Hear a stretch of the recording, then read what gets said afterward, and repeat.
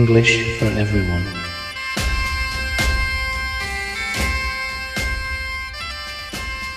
Bienvenidas, bienvenidos al quinto programa de English for Everyone. Este será un programa un poco especial, ya que el primer punto del día será el repaso de lo que hemos visto hasta la fecha. Es decir, días de la semana, números, estaciones, meses, verbo to be, etc. Como segundo punto, veremos una introducción al verbo have got. Y como tercero y último, unas recomendaciones para leer, dependiendo del nivel A2 o B1. Si la semana pasada hicimos unas recomendaciones para ver series, esta semana haremos recomendaciones de lectura. Por lo tanto, let's go.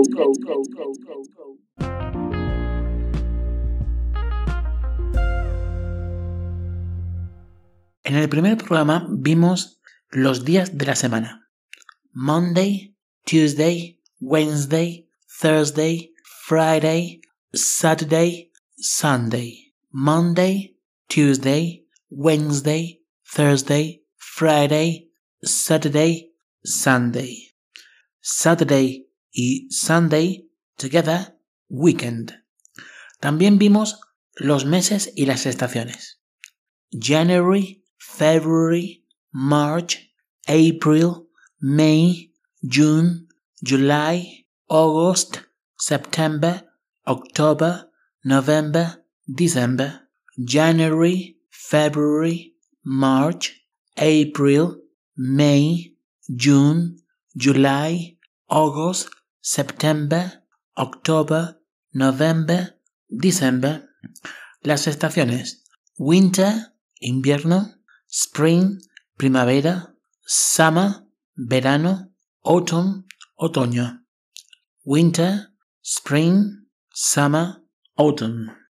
También vimos los números: 1, 2, 3, 4, 5, 6, 7, 8, 9, 10, 11, 12, 13, 14, 15, 16, 17, 18, 19, 20. Prestar atención al sonido teen. Del 13 al 19, teen. 13, 14, 15, 16, 17, 18, 19, 20. Del 20 al 90, las decenas T. 20, 30, 40, 50, 60, 70, 80, 90.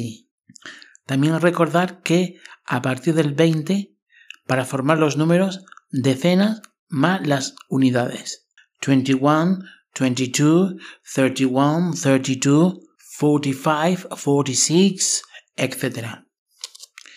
En el segundo programa vimos cómo se decían los años.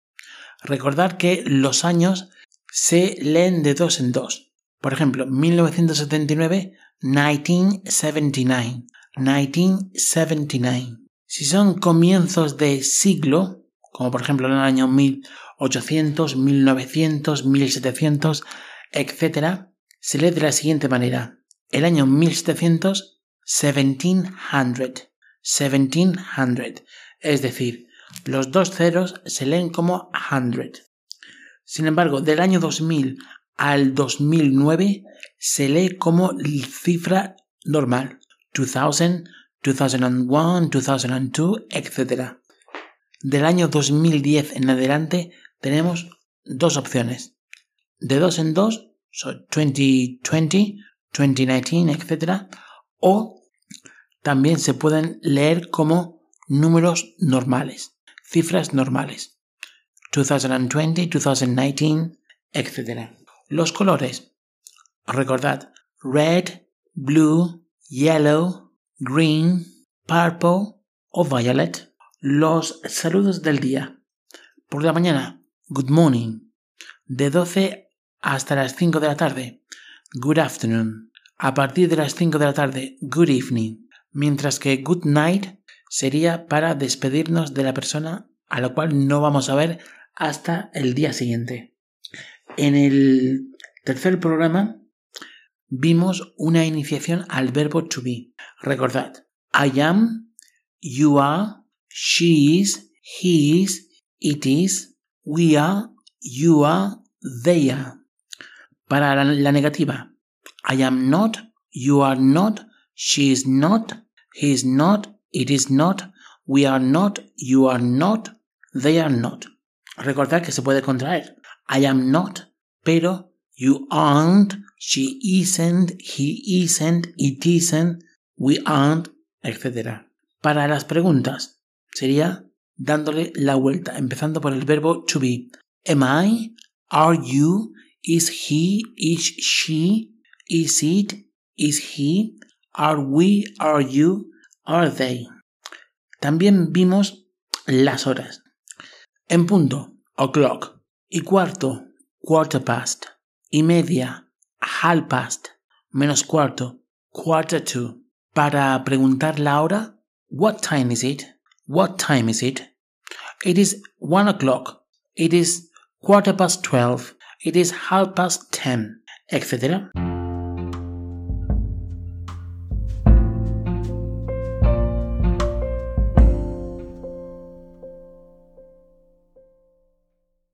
Have got en sí no se puede considerar un verbo, sino que es un presente perfecto que se utiliza con valor de presente simple para indicar posesión. Su traducción sería tener. La conjugación en presente es la siguiente. I have got, you have got, she has got, he has got, it has got, we have got, you have got, they have got. Al igual que ocurre con el verbo to be, se puede contraer, quedando lo siguiente.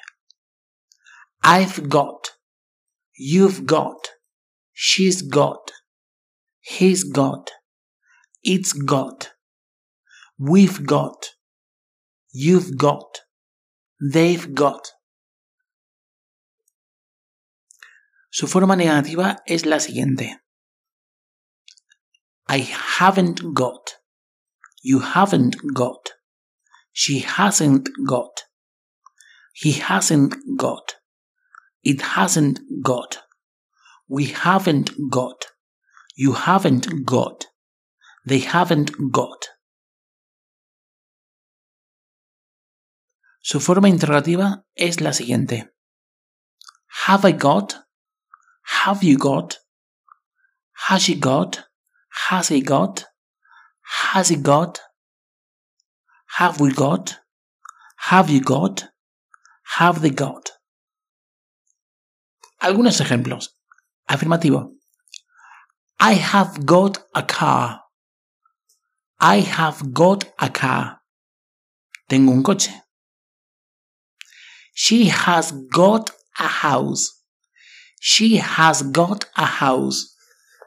Tiene una casa. Negativa.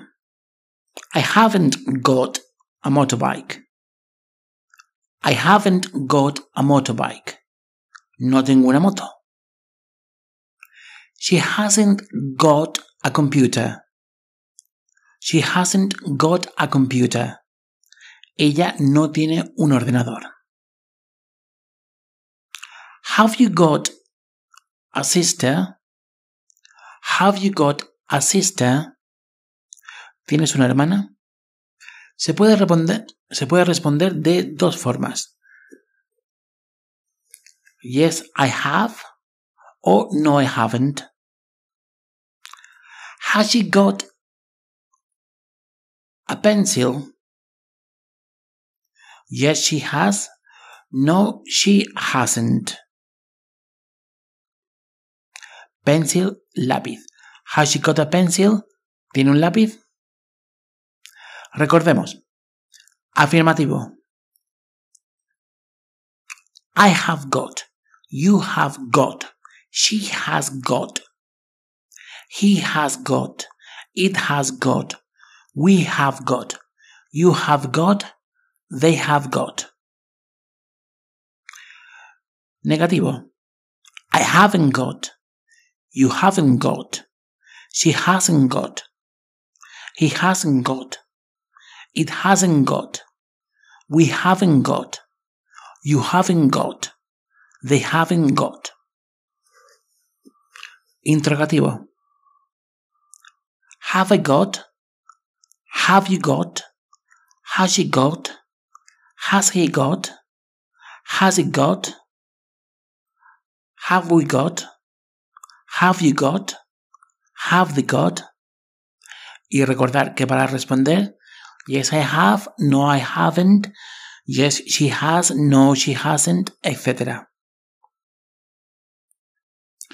Hay algunas expresiones que en español se utiliza el verbo tener. Por ejemplo, tengo prisa. Pero en inglés no se utiliza el verbo have, sino que se utiliza el verbo to be. So, tengo prisa en inglés es I am in a hurry. I am in a hurry. Estar resfriado en inglés es I have got a cold. I have got a cold. Sin embargo, tener frío es I am cold. I am cold.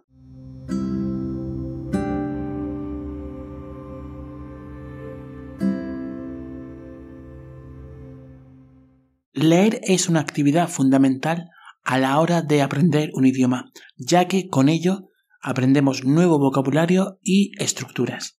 Vamos a ver unas cuantas recomendaciones para el nivel A1, A2 y B1.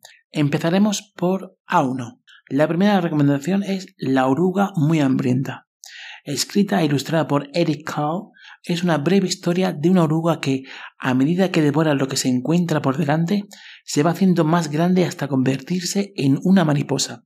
Cuenta con 22 páginas y su título original es The Very Hungry Caterpillar. Segunda recomendación, El gato con sombrero. Literatura infantil escrita por Theodore Seuss Hazel, también conocido como Dr. Seuss, narra la historia de dos niños encerrados en casa, que reciben a un inesperado invitado que trae juegos y diversión. Todo lo saca de su sombrero mágico. Tiene una cantidad de 61 páginas. Y su título original es The Cat in the Hat. Tercera recomendación. Hola, luna de cosecha. Escrita por Ralph Fletcher, este libro nos presenta un fabuloso glosario de vocabulario en frases simples de presente simple y pasado simple. Con 32 páginas es una lectura muy recomendable. Su título original es Hello, Harvest Moon. Jack y las habichuelas mágicas. Esta obra anónima relata la historia de Jack, un chico distraído que intenta ayudar a su madre en el campo. Cuenta con tan solo 12 páginas. Y su título original es Jack and the Beanstalk. Otra recomendación muy importante y la cual yo creo que todo el mundo debe de haber leído, por lo menos en la lengua materna, es El Principito de Antoine de Saint-Exupéry. Con 96 páginas es un clásico universal y su título en inglés es The Little Prince. Vamos con las sugerencias para el nivel A2. Primero, Charlie y la fábrica de chocolate. Charlie and the Chocolate Factory. Literatura infantil escrita por Roald Dahl, cuenta la historia de Charlie Bucket, un niño que vive con sus padres y sus abuelos en una casa fría, pequeña y con muy poco dinero. Esta obra cuenta con un poco más de páginas, 231. Matilde, un libro que nos deja grandes lecciones de vida. Matilde, escrita también por Roald Dahl, nos presenta una niña muy inteligente. Sin haber cumplido los 5 años, ya ha leído a numerosos autores y atesora asombrosos conocimientos. La cantidad de páginas es 151 y su título en inglés es Matilda. Además, creo recordar que se hizo una versión cinematográfica de la película, si no recuerdo mal. Bien, vamos con el último libro, Las aventuras de Tom Sawyer, un auténtico clásico, escrito por Mark Twain. Son novelas altamente disfrutables, repletas de humor y suspense y con unos personajes cuyo recuerdo permanecerán para siempre en nuestra memoria. Cuenta con 196 páginas y su título en inglés es The Adventures of Tom Sawyer. Bien, vamos a subir de nivel. B1. Ciudades de papel. Paper Towns. Quentin es un joven con mala suerte en el amor que se encuentra con su inalcanzable y enigmática vecina en la ventana de su cuarto. Luego de vivir una aventura de una noche recorriendo la ciudad, él deberá rastrearla para volverla a ver. Como vemos aquí, la temática es un poco más complicada. Cuenta con 367 páginas. Bien, la última recomendación por ahora es El séptimo hijo, Seventh Son and Red Prophet. Simple y llena de aventuras, esta novela nos trae un mundo fantástico lleno de magia y criaturas de las sombras malignas donde solo el séptimo hijo tendrá las habilidades para detenerles. Escrita por Orson Scott Card, cuenta con 241 páginas. Por lo tanto, escoger un libro y, ante todo, os recomiendo leer pausadamente y nunca con la sensación de no entender nada y querer traducirlo todo. Simplemente leer y apuntar las palabras que no sepáis, pero no tengáis la necesidad siempre de traducir todo. Lo importante es quedarse con el contexto, con el mensaje en general y ante todo disfrutar de la lectura.